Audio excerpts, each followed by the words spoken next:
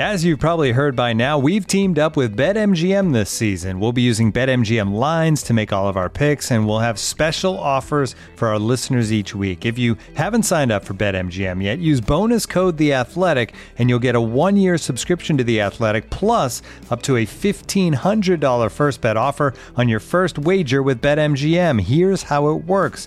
Download the BetMGM app and sign up using bonus code The Athletic. Make your first deposit of at least $10. Place your first bet on any game and claim your voucher for a 1-year subscription to The Athletic. See BetMGM.com for terms. U.S. promotional offers not available in D.C., Mississippi, New York, Nevada, Ontario, or Puerto Rico. Gambling problem? Call 1-800-GAMBLER. Available in the U.S. Call 877-8-HOPE-NY or text HOPE-NY 467-369 in New York. Call 1-800-NEXT-STEP in Arizona. 1-800-327-5050 in Massachusetts. 1-800-BETS-OFF in Iowa. 1-800-270-7117 for confidential help in Michigan. 1-800-981-0023 in Puerto Rico. First bet offer for new customers only in partnership with Kansas Crossing Casino and Hotel. Don't forget, if you haven't signed up for BetMGM yet, use bonus code The Athletic, and you'll get a 1-year subscription to The Athletic, plus up to a $1,500 first bet offer on your first wager.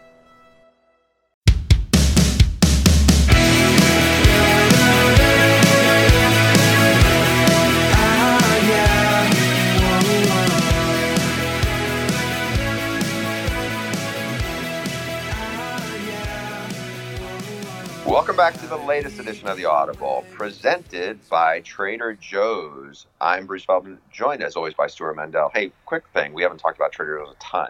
The rosemary tri-tip, Stu, you got to get it. It is the best thing I've bought at Trader Joe's. That sounds fantastic.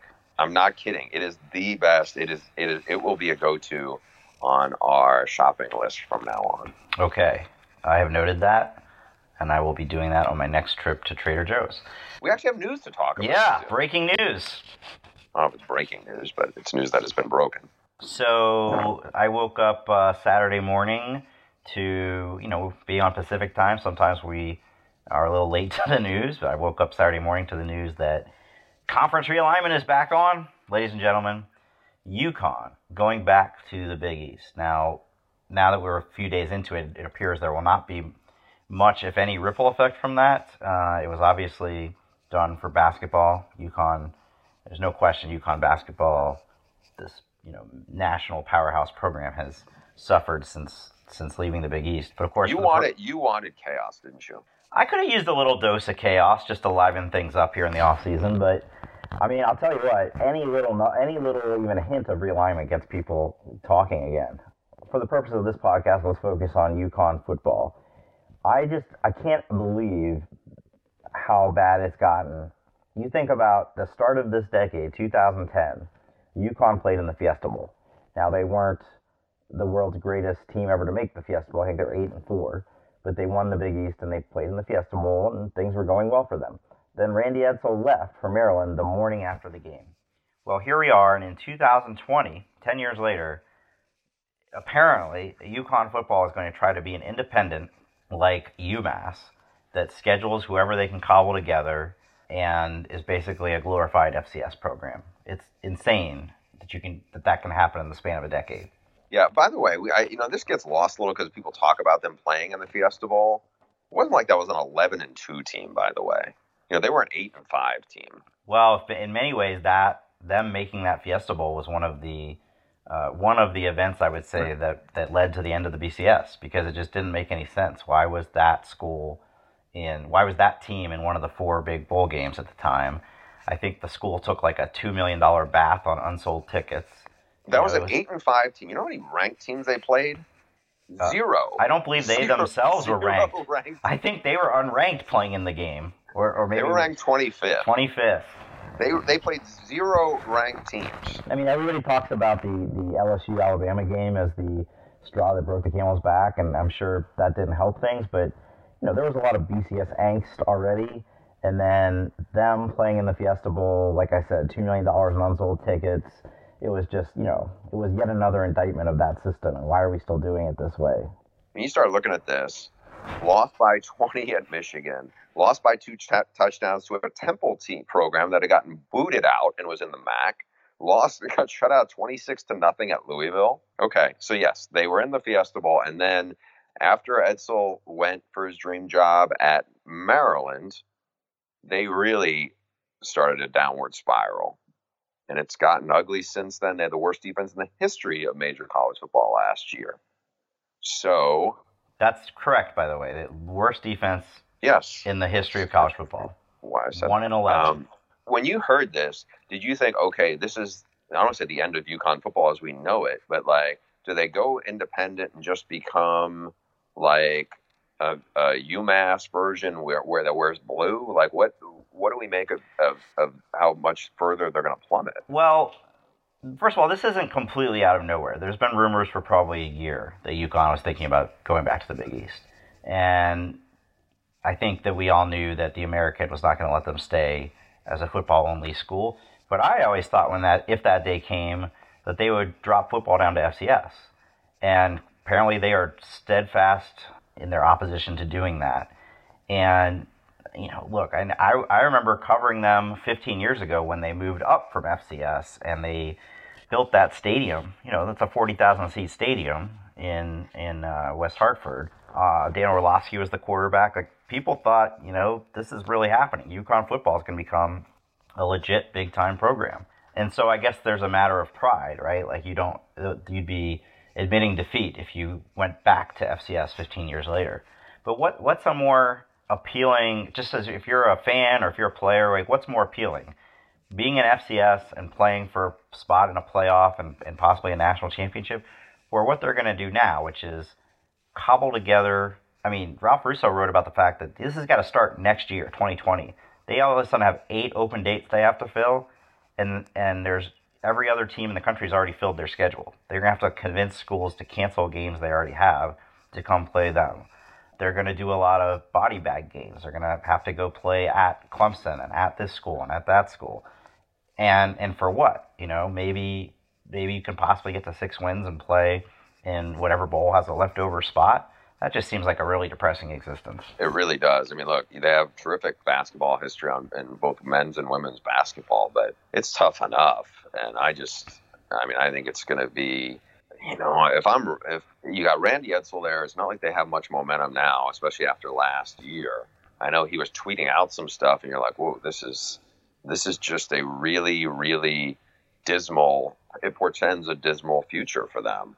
I mean, it's different if it was like they had a young, energetic coach and said, okay, here's somebody that's going to rally around them. It just feels like this is going to be a very listless situation. It doesn't look like there's anything to be excited about. Hey, rip on Randy Edsall all you want. I think he's still an upgrade from the past 2 hires, which were Bob Diaco, who was a disaster. And when Edsall originally left for Maryland, somebody had the bright idea to hire Paul Pasqualoni, who 20 years... Paul Pasqualoni, though, I think in his prime, was a better coach than Randy Edsall was. Oh, absolutely. He had some great teams, but this is 15, 20 years later.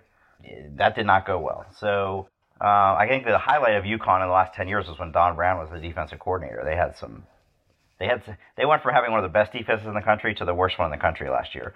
Here's the one thing, though, that could work in UConn's favor in trying to make a go of it, and that is they've got a lot of friends at ESPN. That is the home state school. That is, if you know the origins of ESPN, it literally started because somebody wanted to be able to put more UConn athletic events on TV. It goes that far back. So I could see them taking a little bit of pity on them. And doing what? Suiting up for them? It's no. not going to help. Well, BYU is able to be an independent because ESPN gave them a nice TV deal for all their home games that pays them. BYU, first of all, has a lot more of a pipeline to get players. They have a lot more of a football identity than UConn football does. Oh, BYU is a national, in fact, international brand. It makes total sense for ESPN to want to put BYU's games on TV. It would make no business sense to do that with UConn, but I'm telling you that they're in Bristol. Might maybe do a solid for the home team. Did you sniff some glue before you said that? I mean, about the only way they're going to make a major impact is if they screw up the font and give UConn extra points. I don't think you're taking this seriously enough. I'm not saying they would pay them what they're paying BYU, but they've got acres. Maybe they need more programming for ESPN Plus.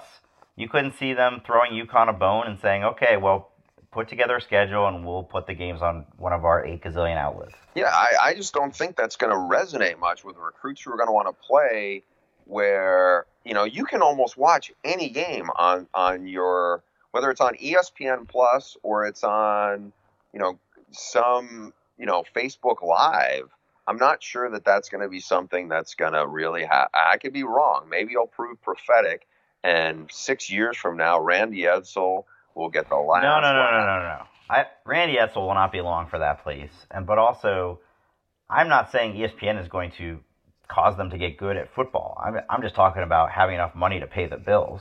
What's the other alternative, though? Like, if you're talking about how does UConn become a good football team again, they are already at such a disadvantage in terms of where they're located. Now you don't have any sort of conference affiliation to throw in there. I mean, I'm struggling for answers. It's pretty telling that, there was some initial thought that the MAC or Conference USA would take them, and that died down pretty quickly. There was no interest. That's not going to happen. So they're like a pariah now. And again, this is from Fiesta Bowl to pariah in the span of 10 years. Okay, other news to get to. The NCAA on Wednesday announced changes to the transfer waiver policy. So, and you knew this was coming, right? People are too uncomfortable with Justin Fields, Tate Martell, and all these kids who are lawyering up and getting immediate eligibility, and then other kids who wanted to be closer to a sick family member or whatnot got rejected. So it's kind of hard to sum up very quickly. There's a lot of NCAA legalese involved here, but basically to get that waiver, you're going to have super duper documentation to prove that your grandmother really has some sort of debilitating condition and that you're actually part of her care. Yeah, it's not just that they have the condition, that you have a role in their care, their well-being. That's a different threshold than before. Yep, and also the one that is just astounding to me is that in a case where a guy gets run off the team, which we know happens a lot, which seems to be, and again, this comes back to something we've talked about before, where there's not been much transparency as it comes to what becomes public. But that, especially when you hear about how Miami was very grateful for Ohio State and how they handled their support of the waiver, sounds like it was part of the Tate Martell case of, hey, we probably be better off going someplace else. Yeah, so they're saying that you basically have to have a letter from the AD of the former school confirming that the player was not going to be allowed to come back onto the team. And what AD is going to admit that his coach ran the guy off the team? So, I think this is clearly meant to address the discomfort that coaches and many administrators have that these things were getting handed out like candy, which they really weren't. The rate hadn't changed that much overall. It's just that there were some high-profile cases. They went from, I think from 2000, the AP had a story, it went from 2016-17, there were 21 waiver requests. It had basically tripled in 2 years. Yeah, I think there was a perception that it got even more loosey-goosey this offseason, and that hasn't necessarily been the case on the whole. I think, why that is? Yeah. I think it's because of the portal, and it was always, news, so-and-so, who's probably the fourth-string right guard, is now in the portal. Or it's some kid who may not even be eligible at the school, and he's in the portal. So then all of a sudden it's like Twitter is paying attention to it. The portal was something, I wouldn't call it sexy, but it was intriguing. So I think that fed into it. And look, who doesn't want to bang the NCAA because they look heartless by not approving the waiver of Luke Ford or Virginia Tech's, Brock Hoffman. And those are cases about had sick family members. So I think there was a lot of fodder out there. And I'm not saying what the NCAA here has done is I like it. I just think they probably created more of a headache for themselves by doing this. Just to be clear, so it's the schools that are responsible for this. The people in Indianapolis are just trying to enforce them, and they end up being the bad guys in this. But the schools are the NCAA. The schools are the NCAA. The schools cannot come to an agreement on this. Some schools think you should be more athlete friendly and let the kids transfer more freely. Other schools think, a popular proposal lately. I know all the coaches in Phoenix, when we saw them, were all throwing this around. Bob Bowlesby mentioned this recently. They want it to be everybody sits out a year, and if you graduate, you get the year back on the back end of your career. They think that's the perfectly good common sense solution, but I don't think that would ever get widespread support. I don't think they want to be seen as being more restrictive than they are now. So I don't know where you're at this, but I just had a column go up on The Athletic where I said, for basically the whole time I'm covering the sport, I've always been very like, well, you can't just let everybody transfer freely. It would be too chaotic. It would be free agency. Coaches it would be impossible to manage their roster. So even though that might be the sensitive thing to do for the athletes, I just don't think it's practical. Well, I'm done with that. I mean, this is such a stupid system. Case by case waivers, have to get your grandmother's medical files. One guy can get rejected, another one approved, and you have no idea why. I say just let them play. One time exception for every player. One time in your career, you can transfer and play right away. Okay. I'm not disagreeing. I don't know about the one-time exception part. I don't know if that, for me, changes it or not. Well, I don't think you could have a situation where a guy could transfer 4 straight years. Why do you make that distinction? I'm not disagreeing, but why do you make it? Tell me. I mean, even the one-time thing is probably going to be pretty unmanageable. But if you do it that way, no restrictions, transfer every year if you so please, you could see entire rosters turn over. Especially when there's a coaching change. Think about it, there's a coaching change, and everybody can transfer freely, and they don't have to worry about using that up. I mean, you could see half the roster turn over. Yeah, I mean, again, I think these fall into the unintended consequences issue, right? Because you can transfer in other sports without penalty. It's basically the heavy revenue sports where it feels like it's a much different threshold. I don't know. It's complicated, I was out with some people who work in sports Tuesday night last night, and one of the subjects came up was name and likeness and where that is and everything. And I've always gotten stuck on some of that where it's like, oh, I can see how these things could be exploited, where people can, boosters can be taking care of players. And even if you say we're going to pay them, it doesn't stop somebody from cheating because somebody's going to try to pay them more. That's, it seems to be human nature as it relates to, especially to college sports. And there's ultimately, it's like, I guess it comes back to you cannot please everybody. There are going to be things that look like they're egregious mistakes and outcomes that we don't want or we don't think are just. And, the more we twist and turn, I think the more that these things look problematic, just as we're talking about some of these, provide, how am I going to help, grandma Jenny because she's battling, whatever she's battling. And it's just like, okay, these are, is this the kind of thing that the NCAA should be getting in the middle of? I think that the more they tinker with this and the more complicated they make it, it's kind of like, let's just take a step back here. At the end of the day, this is a lot of time and effort and paperwork and lawyer fees to do what exactly? To decide whether or not somebody should be able to play college football. What's the reason that you have to set out a year in the first place? It's supposed to be so they can adjust to their new university, focus on academics, but it's not like you get to sit out the 6 a.m. conditioning sessions and the meetings and the practices. You still do all that. All it means is you don't, on those 12 Saturdays, and I am talking specifically about football, you don't get to suit up. So I'm not sure it's really having any impact on academics. So, I mean, I guess I would say you could do it one way or the other. Either do that idea about the playing right away and the one-time transfer, or do the proposal the coaches have where everybody sits out and get it on the back end. Just do one or the other instead of it being this huge bureaucratic maze. All right. Let's get to the mailbag.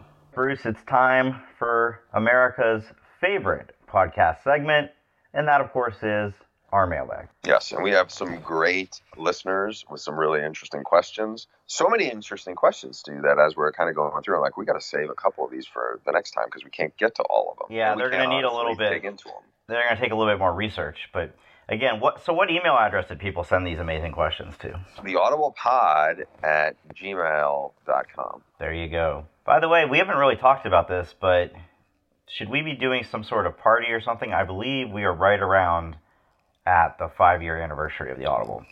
Is that right? I didn't. I started at Fox in early July of 2014, and I assume we started doing the podcast shortly thereafter. We actually started doing the we did. I started doing the podcast or the Audible Football a little before you arrived. Right. Trivia question: you know who the first guest of this podcast was? I do. But I'll give you a hint. You trashed his hiring viciously this offseason. Yes, the first guest ever on the Audible was Les Miles, and it's possible that I was the second or third. You had me on as a guest before I was actually a co-host. I believe that's true.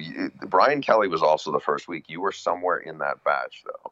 Shout out to our producer at that time, Teddy Mitrosilis, who is now probably a rich man off in startup land, no longer in journalism. Yes, one of the hardest working people either one of us has ever worked with. So correct. Okay, this is a fun question from John in Virginia. Stu and Bruce, I just got done reading a fun article by Andy Bitter in The Athletic about 6 what-if questions surrounding the Virginia Tech program. Andy Bitter, by the way, does a fantastic job covering the Hokies. John would like our take from a national perspective on what are the biggest what-ifs in the BCS college football playoff era. And first on his list of what-ifs is what if Frank Beamer had accepted the UNC job in 2000 rather than changing his mind on the way back to Blacksburg. Did that happen? Stu, I got to admit, I'm like you. I did not recall this. Now, neither one of us probably was covering college. We were covering college football, but not probably as closely as this. Or, look, it's been almost 20 years. Doing some research around, there was a story that I found in the Raleigh News Observer about Frank Beamer had talked about it in his book that had come out a few years back, Let Me Be Frank, My Life at Virginia Tech. And he said in 2000, he nearly left Virginia Tech to accept a job at North Carolina. He had accepted the job, then changed his mind, as he wrote about in the book. That wouldn't have been one of the ones, clearly, you or I would have gone there with, I don't think. These other ones are more obvious. What if Nick Saban had never left LSU for the Miami Dolphins? What if Urban Meyer had never retired from Florida before going to Ohio State? What if Cam Newton had never gotten dismissed from Florida? And what if Pete Carroll had never left USC for the Seattle Seahawks? Let's take his before we get to some other ones that came to mind. I'm going to go by each one, and you can tell me where if you agree or disagree.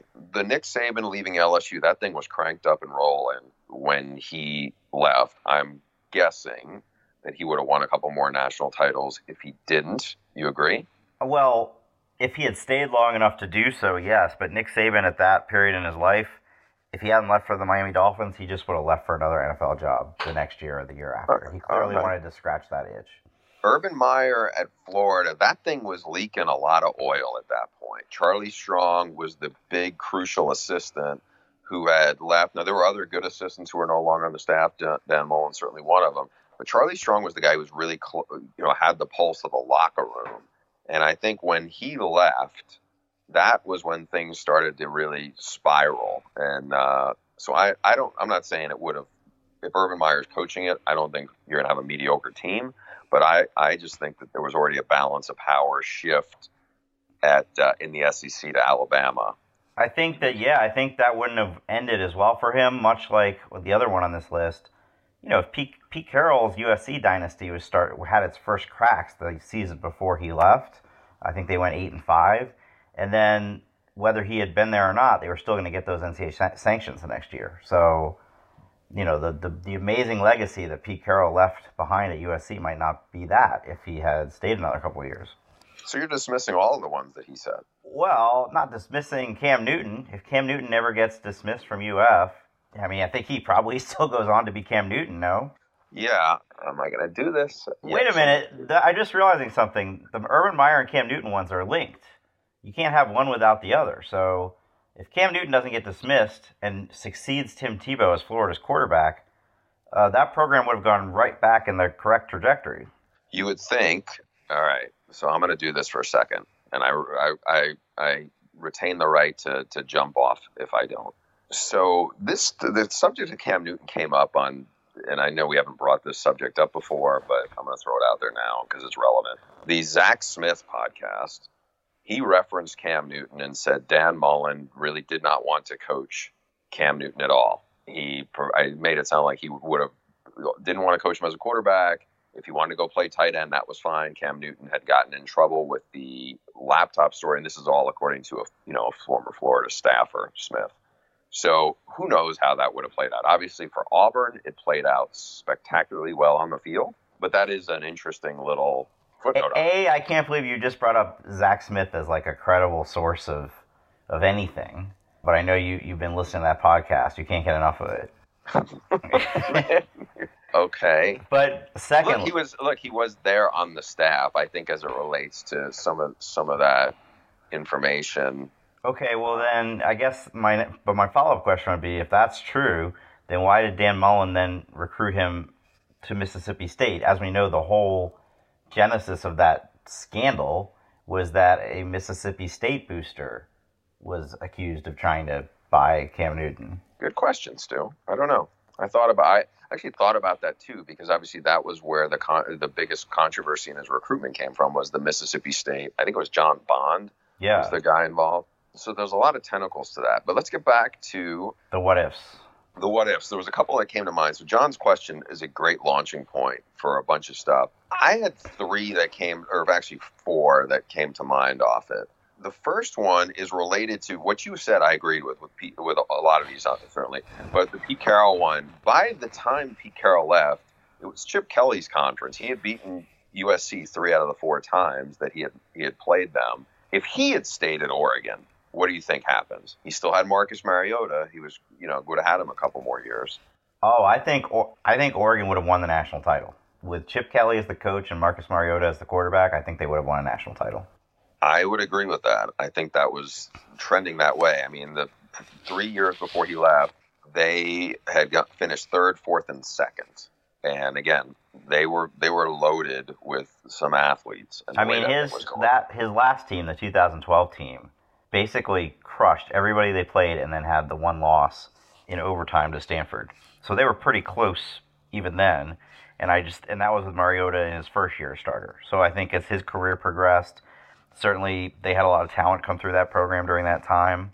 I mean, Helfrich came awfully close to doing it when they lost to Ohio State. So yeah, I think that it's crazy. I mean, maybe Oregon would have become something akin to what Clemson is now, like a program that kind of breaks through and clearly joins the elite despite not having as much history. A couple other what ifs. This one came close to happening.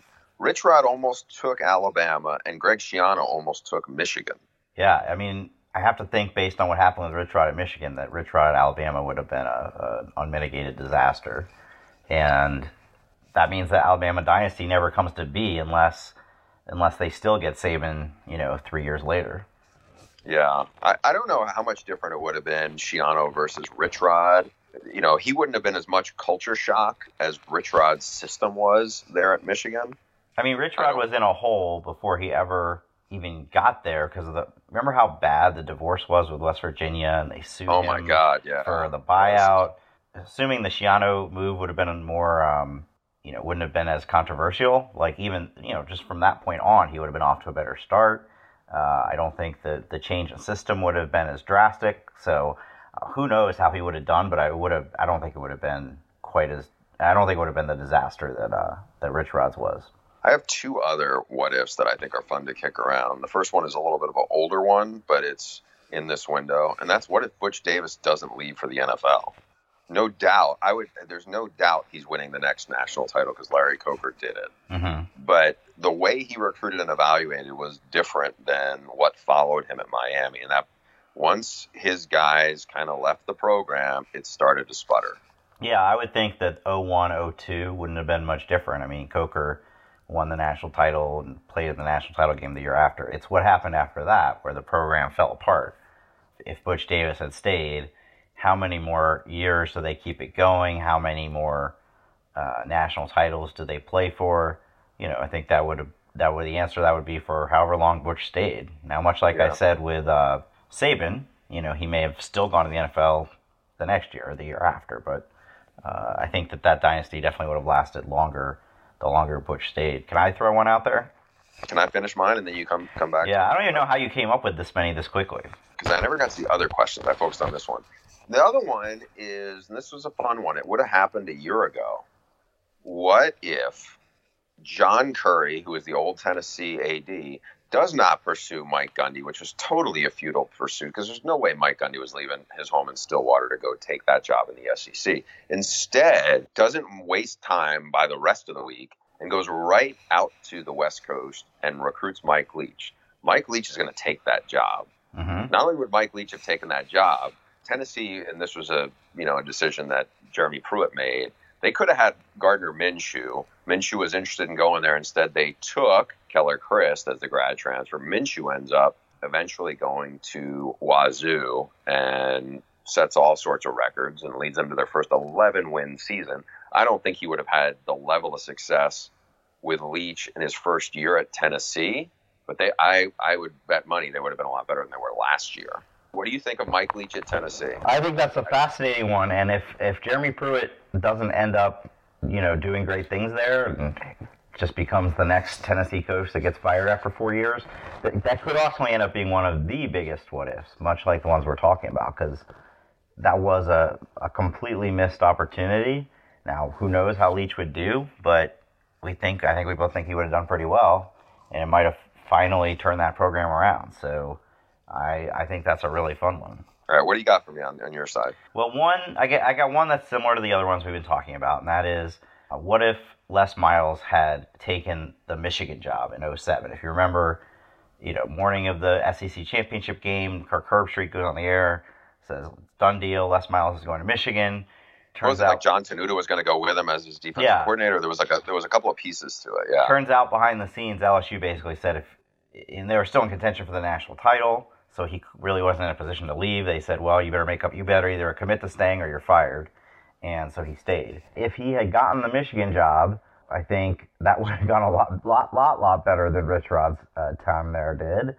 And then the ripple effect, I mean.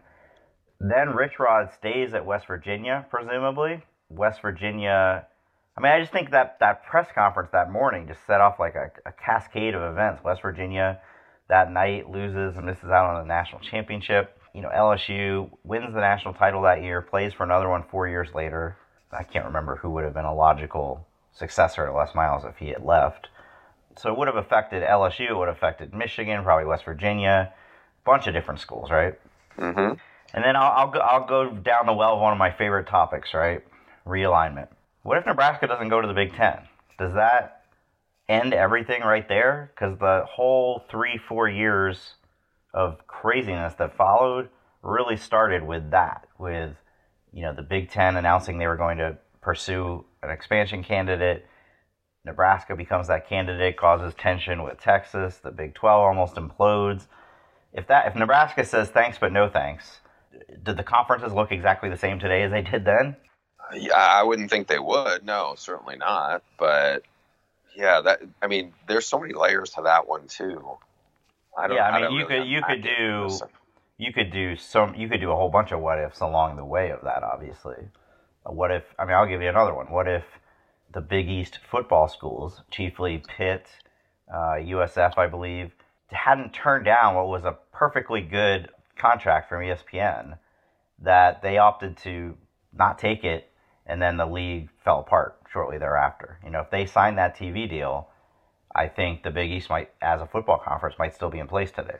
Yeah, that's crazy. We should probably move on. We've spent about 15 minutes on this one question. Okay, well, I'm going to tee you up on this one. It's a shorter question, but it's also very open-ended and fun. From Lucas in Oregon. Hey, Stu and Bruce. Who or what would you put in the one-hit wonder wing of the College Football Hall of Fame? Thank you, Lucas. I think you're referencing Stu's reference to the Rock and Roll Hall of Fame last week. Yep. Interpret as you please. Okay, Stu? Well, I would think one name immediately comes to mind, and that's Gene Chizik. National title coach Gene Chizik, who did nothing before that or after that. In the same spirit, does that bring Larry Coker into this? Yes. Although he did play for the national title the next year. He won 30. Well, he didn't win 34 in a row, but he won. Did he win 34 in a row? I'm trying to remember how many Butch won first on the beginning of that streak after they lost to Washington. Now, this doesn't have to just be coaches. I'm trying to think of some players who had one amazing season and didn't. I have one. Okay. When I saw his name, and where the question came from, it got me thinking Oregon.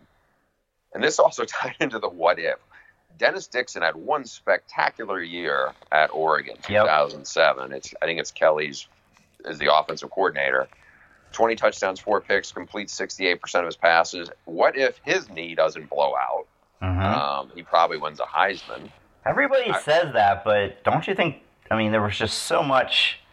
Tim Tebow was such a media sensation by then. You really think Dennis Dixon from Oregon, from the Pacific Northwest, would have beaten out SEC hero Tim Tebow? Was the SEC, back then, the SEC wasn't quite the brand in 2007 Right. as we're thinking of it now. I'm not saying you're wrong, but I think that lens is a little different. I mean, I'm willing to say he would have been in New York and maybe even the runner-up, but Tim Tebow was, his trajectory was already heading in the direction that it was at that point. I mean, you might be right, but again, that Oregon team, I don't know. That Oregon team might have made the national title game. That was the year that nobody could just stay number 1 or 2. So with him at quarterback, they probably don't lose to Arizona. And maybe when they lost on the road to Arizona, they were coming off back-to-back top 10 wins over USC and ASU, and they had got to number 2 in the country. And then his knee goes, and the following week they play at UCLA, they get shut out. They lose 3 in a row. So I don't know. To me, that was kind of the one-hit wonder feel that came to mind. Again, I was a little influenced because I saw the name where the question came from. That got me thinking of that. I'll give you one. Honey Badger. Honey Badger was beyond a one-hit wonder, though. In college, he had that one amazing season and got Heisman finalist, right? Yeah, but he had more than that because. But then he was kicked off the next year. Yeah, but the year before, so I did one of those where I spent the week with the team, and I spent the week with West Virginia when they were going to play. It was really my first big story for CBS, and they were going to play LSU. And Honey Badger, they just were scouting. They just had so much outrageous stuff from him the year before of him making one big play after another. So I think it's unfair to call him a one-hit wonder because he was pretty spectacular when he played. Now it was 2 seasons, but so this is what I'm saying. You're going to call him a one-hit wonder, but in his freshman year, he had 5 forced fumbles. I just thought of the ultimate one-hit wonder. The guy who would, if there's a wing in the Hall of Fame, he would have a bronze statue sitting in front of it. Ready? Give it to me. Maurice Claret. That's a good one. That is a really good one. One phenomenal freshman season, leads his team to the national title, never plays again. This is not what you want to hear. I was actually at Maurice Claret's first game. Ohio State pounded Cliff Kingsbury.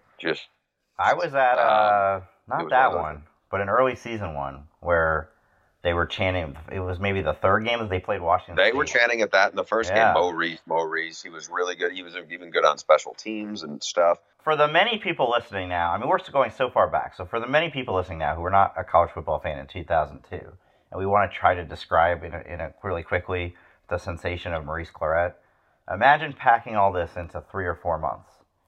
True freshman starter at running back who, from the very first game, is clearly one of, if not the best running back in the country. Has Ohio State heading toward an undefeated season. Then your magazine, right? ESPN magazine, puts him on the cover. Very controversial cover. This was my colleague, Gene Wojciechowski, did a story there, and then there was more stuff that came with it. And in the interview, I'm trying to remember exactly, but he basically said he wishes he could turn pro after his freshman year. Very candid comments, which probably in that era, which was 2002, I guess. It's almost 20 years ago. I'm not saying they wouldn't have been very polarizing now, because everything's polarizing now. My recollection is that public opinion turned on him after that. Whereas today you would have had every college football columnist, blogger, TV pundit being like, good for him. Like, yeah, absolutely, he should be allowed to turn pro after his freshman year. But at the time, again, he made him kind of villainous. Then fast forward to the national title game. We're out there in Arizona. You were there, right? I was. I got a little note on this one, so tell your story. And then perhaps the only time I've ever covered one of these games where somebody made huge news the week of the game. At Media Day, it comes out that a friend of his died, and he wanted to go home for the funeral, and he claimed that Ohio State wouldn't pay for it, or wouldn't let him go, or wouldn't pay for it, one or the other. And it became a huge, huge headline the week of the game. And then, of course, the sad post story is he got kicked off the team the next year. He was going to be suspended for a year. He got kicked off the team. He ended up in prison eventually. He's actually watch the 30 for 30 because there were so many layers to this. One thing I remembered about when you said the Arizona thing, I don't know if you were part of this. I remember going out to Ohio State practice with 2 other reporters. Yeah, I was probably one of them. And there was a big scrum around the AD at that point, Andy Geiger. and everybody was just like wedged around him. So it was one of those where it's almost like a big, ugly game of Twister. Playing a game of Twister with a bunch of sloppy sports writers.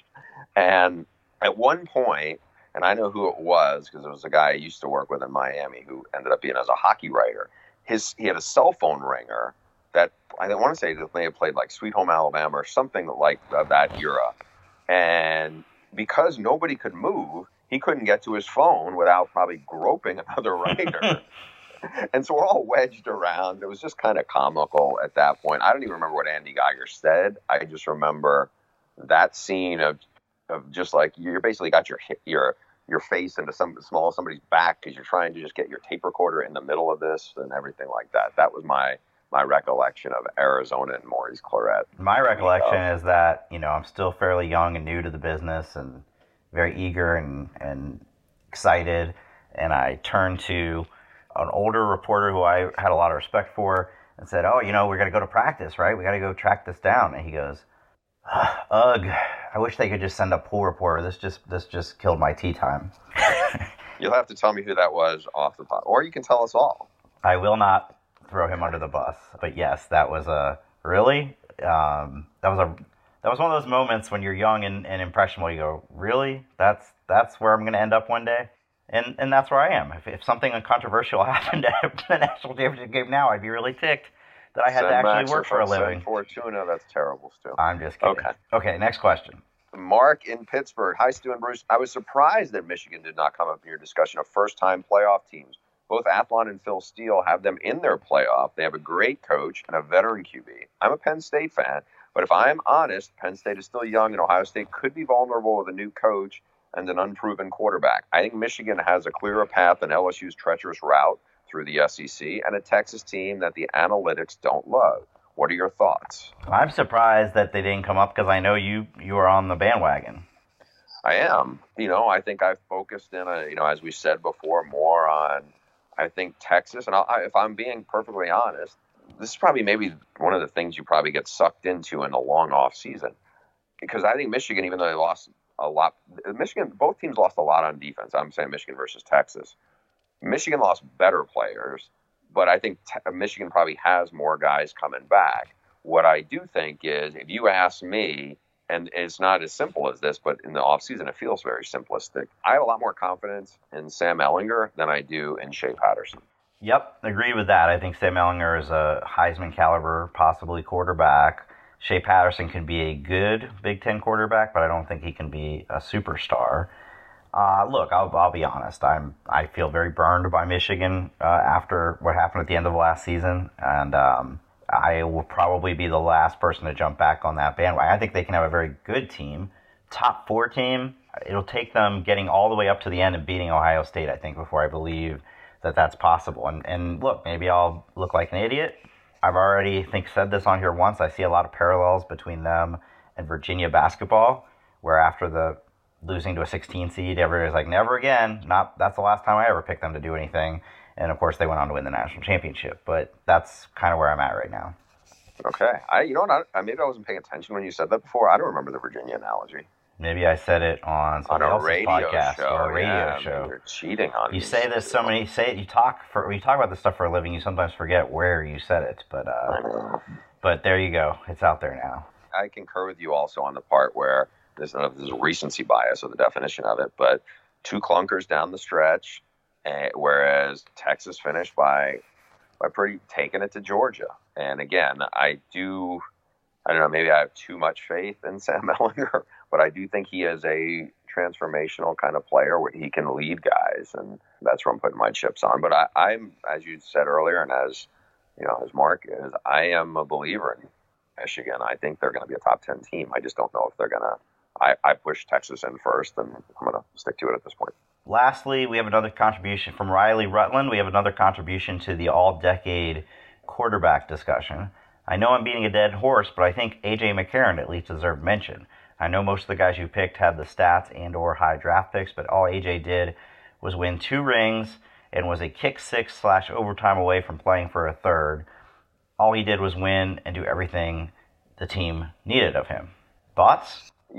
Statistically, after I saw this, I was like, let me take a look and see, because I don't feel like He was pretty darn good his last season. 77 touchdowns, 15 picks. And he didn't make a lot of mistakes, completed all 67% of his passes.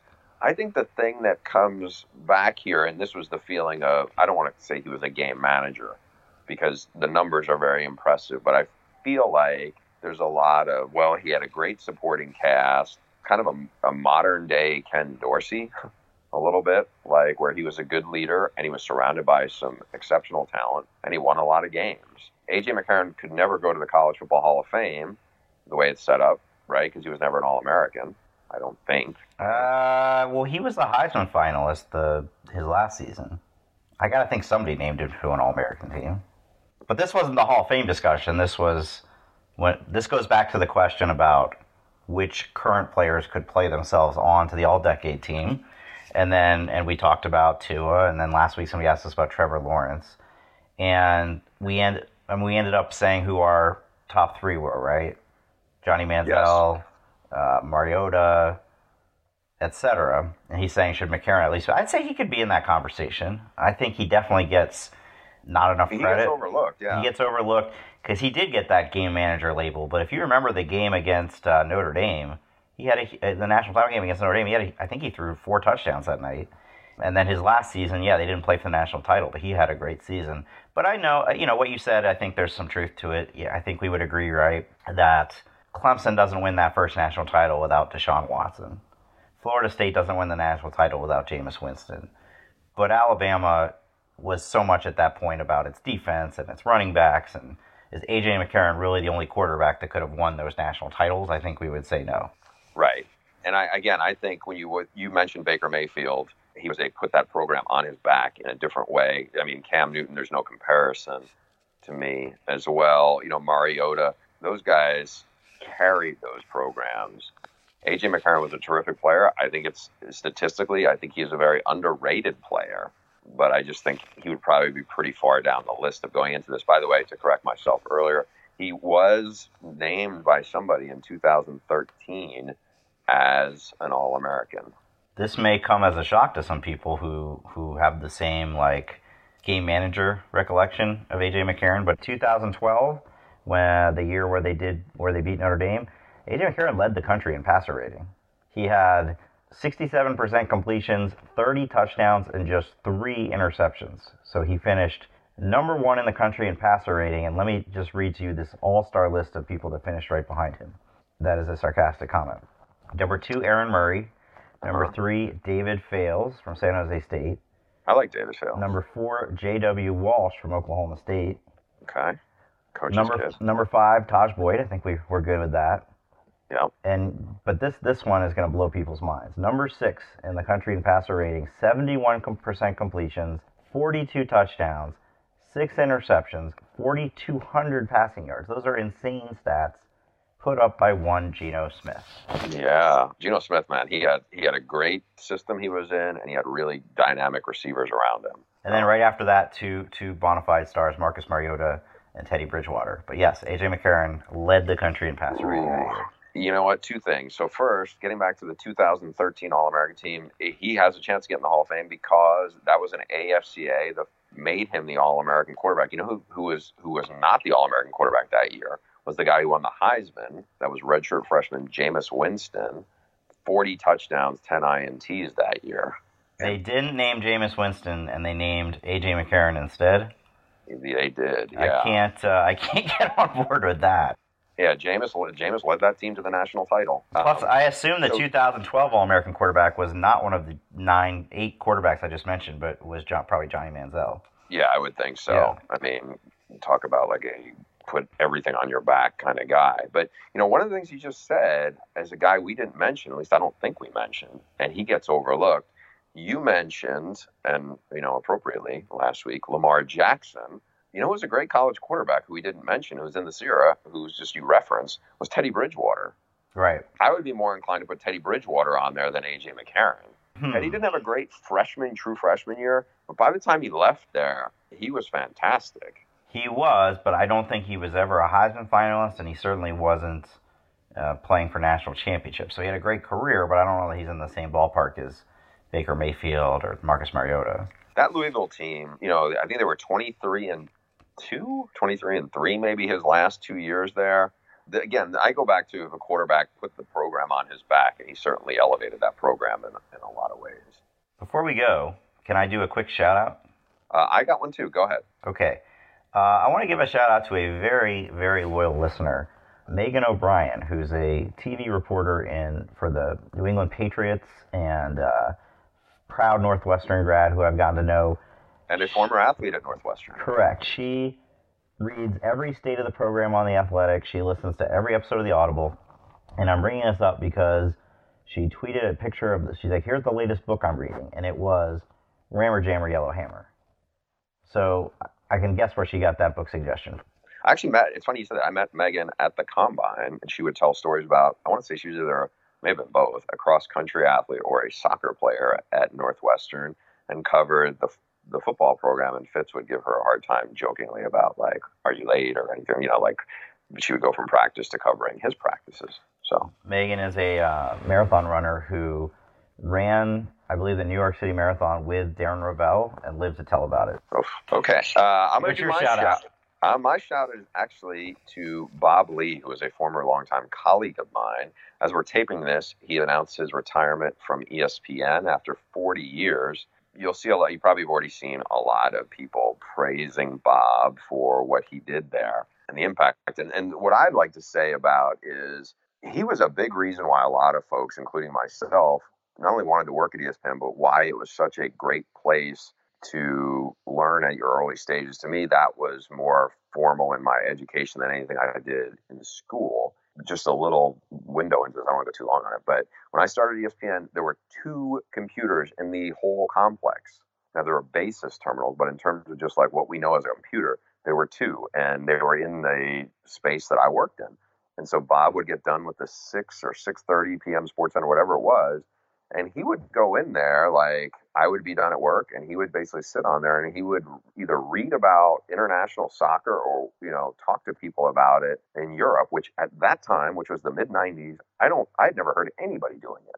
And he was a big advocate in what we were doing on what became ESPN.com at this time was ESPN.net on Prodigy. And his show Outside the Lines was as good a thing of any in terms of sports journalism that anybody does in our industry, and he's the biggest reason why. So shout out to Bob. If he's had a great run and he impacted a lot of folks, certainly myself included. I mean, Bob Lee is a legend. He had a career that the rest of us can only dream of. But right now, the only question I want to ask you is, how is that possible that in the mid '90s there are only 2 computers in all of ESPN, and what did you say they were basis? No. So the other were terminals. I wouldn't call them like computers as we know it. And so what they were like kind of newsroom. I guess they were computers. They weren't like computers like what we think of a computer as, though. Like a terminal that you would go up to in a library to do research. Yeah, like it has the information internally of what you'd get from news items, how stories and tape was logged, if you wanted to message somebody. So it was much different than then, but it was just a very, very different world back then, and just a window into that. So I started at ESPN in the summer of 1994. ESPN.com, or what became of it, launched in the Final Four in Seattle the next spring in 95. And what I remembered about that was, obviously we were based in Connecticut, and our partner company, which is Paul Allen Company, was based in Seattle. And so, we had a lot of people in that office, and it really felt like they were about 6 months ahead of grasping technology compared to what we were on the East Coast. We didn't even know, we'd have somebody, they call it the prisoner exchange, where you'd have a colleague from the Starwave, the Paul Allen Company, come back, and one of our people would go out there for a week, and, the 24-year-old would show it, hey, here, if you do Command-C, you can cut and paste this stuff. We didn't have emails. It was just, that was what that era was like, I guess it's 25 years ago now. So it was very, very different world. But Bob was like probably the first quote unquote grown up on the TV side who really embraced what that became. And it was, it's just such a different world back then. Good for him. I got to tell you, though, between the Maurice Clarett stuff and this, people must think we are such dinosaurs. Well, we are pretty old, Stu. Let's not. Some more than others on this podcast. Okay. All right. I wonder how old people think you are. I'm pretty old. I mean, I'm pretty old. I mean, I would be curious what the median age range of this podcast listenership is. I would be very curious about that too. I don't know, it was probably 2 years ago at this point, we did a survey to that effect. We'll probably need to do that again soon. But in the meantime, we're going to play a fun little game. Email theaudiblepod@gmail.com with your guess of Bruce's age and my age. Do not use Google. You just have to listen to this thing and open your email, okay? Honor system. And whoever is the first one to get them both right will get a shout out on the air in the next episode, which will be in 2 weeks, because next week is 4th of July, and it is the 1 week of the year we do not do a pod. And so have a happy holiday, and we'll see you next time. If you haven't done so already, please subscribe to The Audible on Apple Podcasts, Google Play, Spotify, wherever you get your podcasts. Leave us a 5-star review while you're at it. It helps get the word out. Thanks to Trader Joe's for being our presenting sponsor. Our producer is Nick Fink. Our theme song is Dangerous by Kevin and the Octaves. You can download their music on iTunes and Spotify. Follow me, Stu, at SL Mandel on Twitter, and Bruce at Bruce Feldman CFB, and subscribe to The Athletic if you haven't done so already. You can try it for free, 7-day free trial at theathletic.com/free trial. So come on, get over